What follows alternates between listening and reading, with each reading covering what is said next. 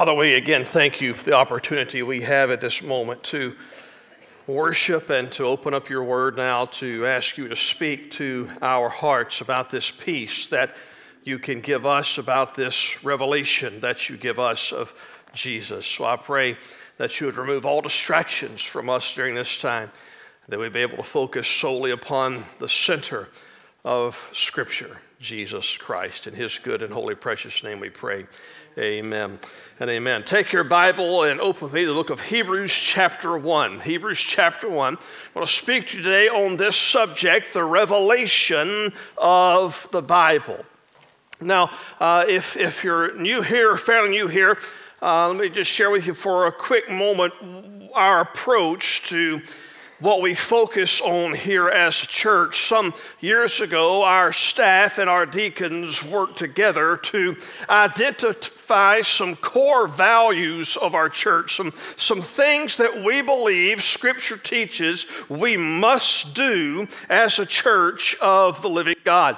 Now, there are a lot of things that we can do. There are a lot of ways that we can spend our lives, but we believe that Scripture teaches that there are some things we absolutely must do. They are things that are core to who we are.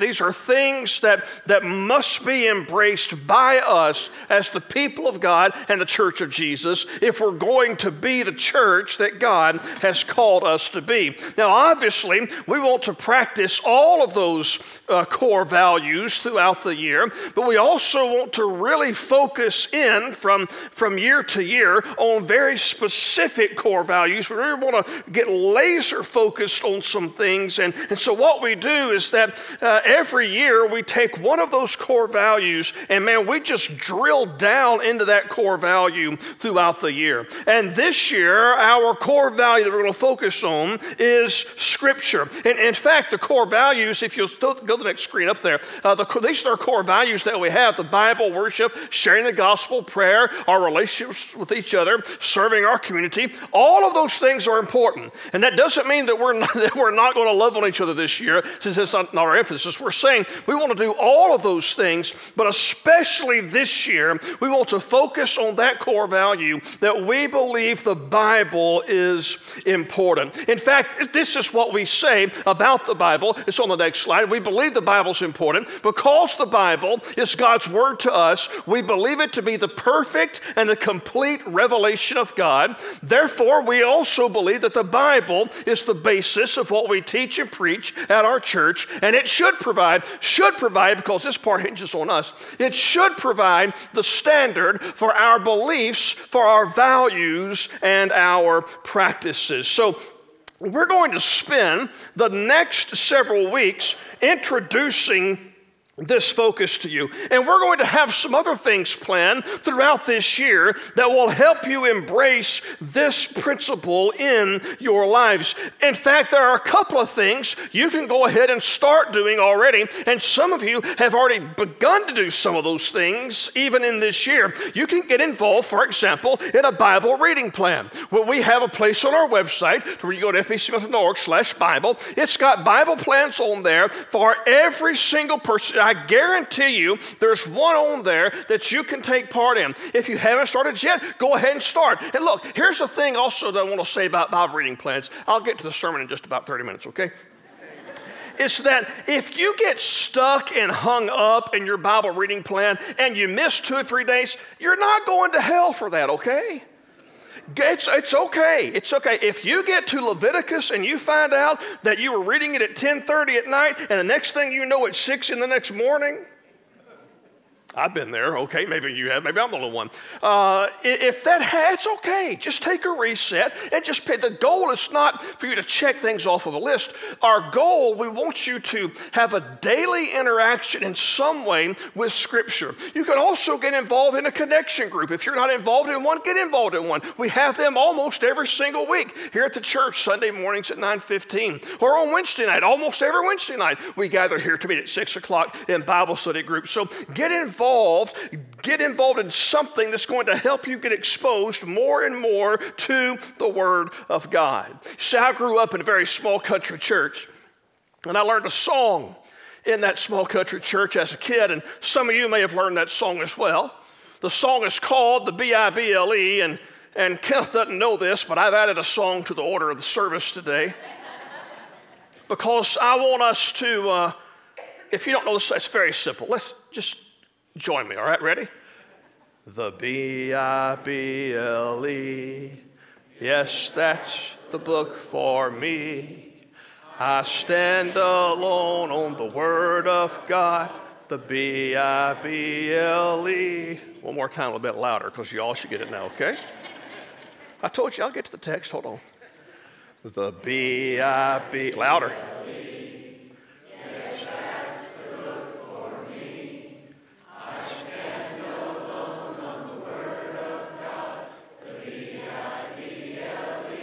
Awesome job. Good job.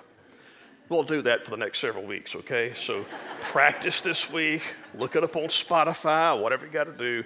Get ready to sing it next week. There's a lot of truth in that song. A lot of truth in that little song that we learned, some of us as children, and some of us maybe we just learned today. That's the book for me. There are some books that can inform you. There are some books that might even try to reform you. Only one book can transform you, the Word of God.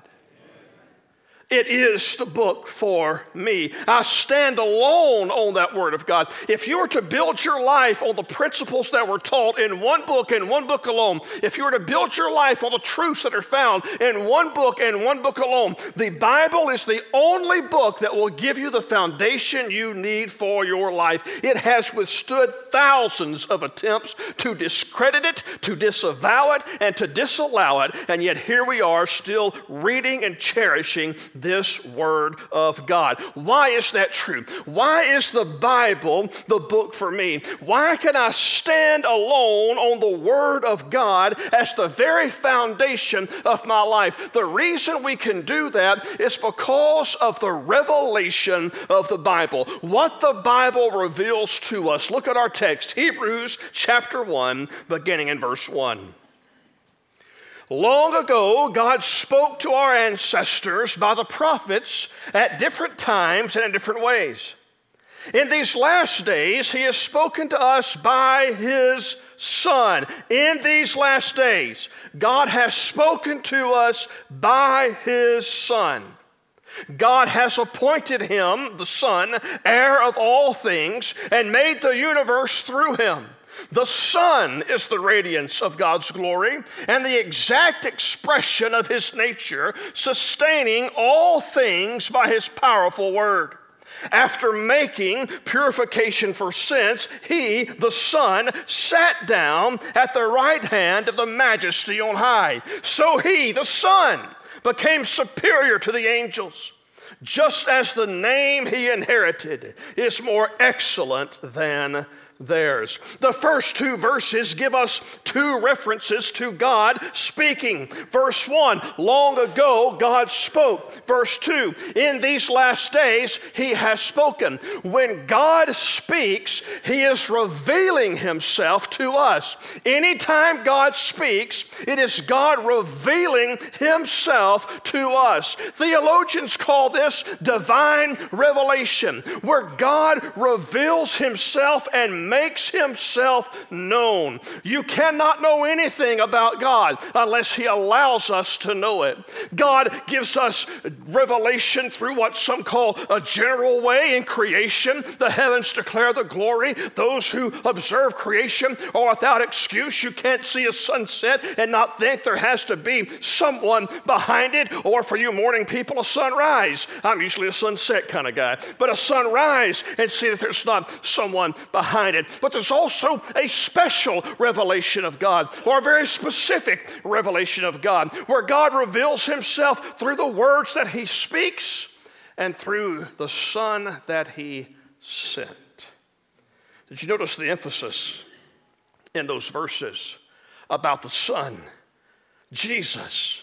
that the Son reveals to us, that this is how God has spoken to us in these days. The most clear and definitive way that God has revealed himself is through Scripture, and more specifically through Jesus Christ, who is the Word. John's Gospel says this about Jesus. John chapter 1, in the beginning was the Word, and the Word was with God, and the Word was God. He was with God in the beginning, and that Word became flesh and dwelt among us. The revelation of the Bible, at its core, is the revealing of Jesus Christ, God's Son. Jesus embodied perfectly every word of God. He was, as the author of Hebrews tells us, the perfect reflection and representation of God, because he is God. God revealed himself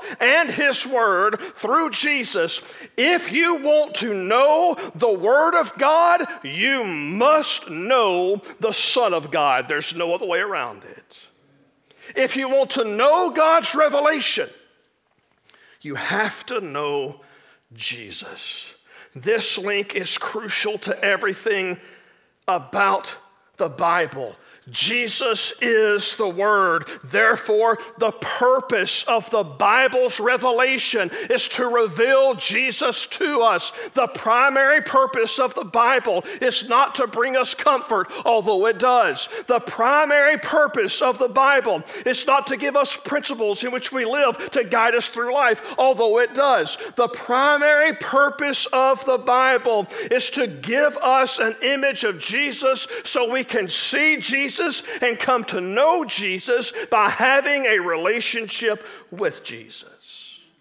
Jesus is the center of God's revelation in the Bible. So I want us to look briefly this morning at three things that the author of Hebrews mentions that Scripture reveals to us about the Son of God, through whom God has spoken and revealed himself to us. This is the revelation of the Bible. First is this: the Bible reveals that Jesus is our sustainer. Jesus is the sustainer.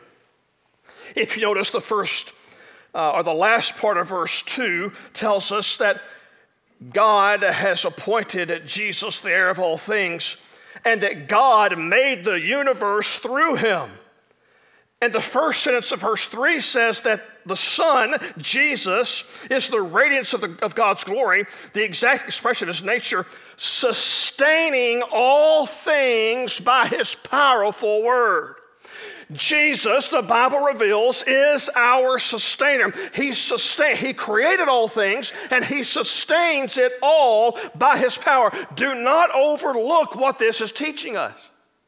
Now, I want to admit, I did not do the research on what I'm about to tell you. I had to rely on people much, much smarter than me. But I want you to consider for just a moment, think about this. We live in a solar system, one solar system. Our solar system has a diameter of 7.5 billion miles. If you drove 65 miles an hour, which I've seen a lot of you do in the 35s on Highway 90, if you drive 65 miles an hour, it would take you over 13,000 years to circle the diameter of our solar system. Our solar system. There are over 100 billion solar systems in our one galaxy, the Milky Way galaxy, which is the great name for a galaxy. Praise the Lord, Milky Way, amen. So in our galaxy, there are over 100 billion solar systems, and there are over 50 billion galaxies in the world, in the universe. Now try to comprehend this. Jesus created all of that, and right now Jesus is sustaining that. He's holding that in tension and control in his hands. That makes your DIY project look pretty weak, doesn't it? You're bragging about the deck you built. Look at what Jesus has done. Jesus is, isn't it to blow your mind? I can't even comprehend it. Jesus is sustaining all of this by the power of his word. And this revelation should bring us great comfort. Because listen, if Jesus can sustain all of creation, he can sustain you. If Jesus can sustain all of creation, he can sustain you as you go through the circumstances that life throws your way. He will sustain you as you walk through the valley. He will sustain you as you face difficulty. He will sustain you as you deal with sickness and disease and even death. He will sustain you as you weep over the decisions of a wayward family member. He has got the whole world in his hands, and that means he has you in his hands. He's the sustainer. And the Bible reveals this to us, that he is the center of it all because he's the sustainer. But it's not just that he's the sustainer. Second, he is the Savior. The Bible reveals to us that Jesus is our Savior. Look at the last part of verse 3. It says that after Jesus did the work of making purification for our sin, he sat down. Okay, that's an important phrase. He sat down. You see, in the Bible, in the Old Testament, they had priests who would make sacrifices. They had the tabernacle, the temple, they had the whole sacrificial system. And those priests would make a daily sacrifice. For you see, back in the sacrificial system, today's sacrifice did not cover tomorrow's sin. And so the priest would make the sacrifice today, and the next day he'd make another sacrifice, and the next day another, and another, and another, and another. This went on for centuries, hundreds and hundreds of years. Can you imagine the altar in that temple, the altar in that tabernacle, where thousands upon thousands upon thousands upon thousands of animals had been placed on that altar and sacrificed? Can you imagine how the blood had caked upon that altar, layer after layer after layer, because those priests, they never sat down. They never sat down. They were always standing at the altar, making sacrifice after sacrifice after sacrifice. But then Jesus did something. Jesus came not just as the sacrifice, but Jesus also came as the priest who made the sacrifice. The only person who is in history who's ever done that, who's ever been able to offer the sacrifice, to be the sacrifice while he offered the sacrifice. And Jesus, once and for all, having been sacrificed, made purification for our sins. What did he do? He sat down. Why? Because there was nothing left to do. He finished the task. He finished the job. When he offered his life as a sacrifice, he paid the price for our sins. Jesus finished the work of a Savior on the cross, and the Bible reveals the Son as a Savior. He accomplished salvation for us. It is finished, Jesus said. He has sat down. We can rest in our relationship with him because he takes our sin and he gives us salvation. The Bible reveals that Jesus is our Savior. The revelation of the Bible is so important because it shows us that Jesus is our sustainer and he's our Savior. And number 3, the Bible reveals that Jesus is superior. He is superior. The author of Hebrews provides a little contrast for us between Jesus, the revelation of God, and the prophets and the angels. The author of Hebrews goes so far as to say in verse 4 that Jesus became superior to the angels. You see, the prophets declared the word of God. The angels announced the word of God. But Jesus was the word of God. The prophets were pointing to something beyond themselves, Jesus. The angels were pointing to something greater than themselves, Jesus. The message of the prophets was go and do. The message of Jesus was it is done. The revelation of the Bible sends a clear message. Jesus is better.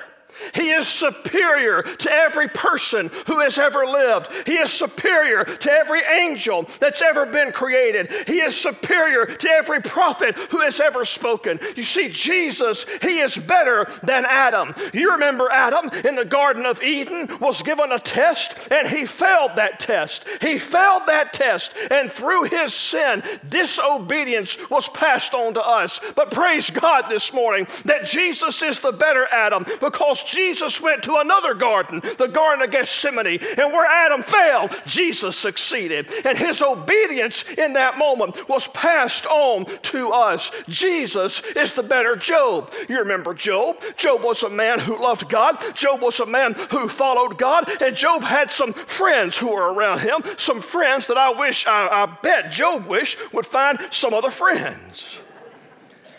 But Job interceded for those friends. But Jesus is a better Job. Jesus is the truly innocent one who suffered, who on a cross offered forgiveness to his enemies who desired to see his death. Jesus is better than even Samson. You remember strong Samson? Samson who went into that last test against the Philistines, and he got the pillars of that building, and his strength tore those pillars, those columns apart, and the building fell down and crushed the enemy of the Philistines.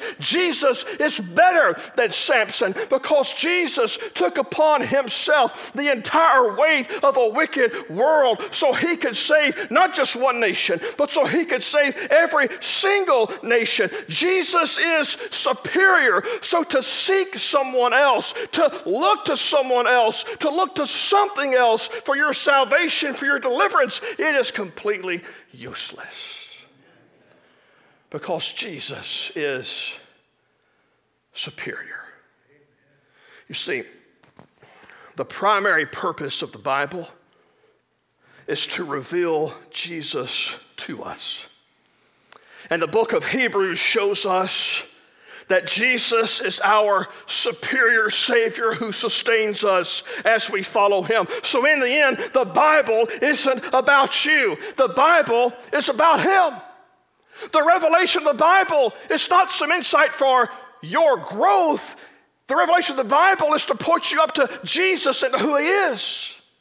The Bible is all about him. See, we tend to read our Bibles like it's a story of heroes that we should emulate. Follow God like Abraham. Dare to be a Daniel. Seek the heart of God as David.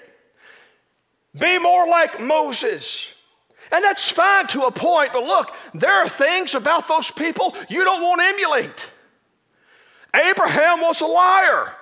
Not once, not twice, but at least 3 times. Moses had an anger problem. David had an issue with adultery, lust, murder, and lying himself. There are some things about those guys you don't want to emulate in your life. You see, the Bible should not be read as a story about the good guys versus the bad guys. Rather, we should approach Scripture with the revelation that there's only one good person. There's only one hero in this story, and it is Jesus. You will hear, if you hang around here any length of time, you will hear this 1,000 times.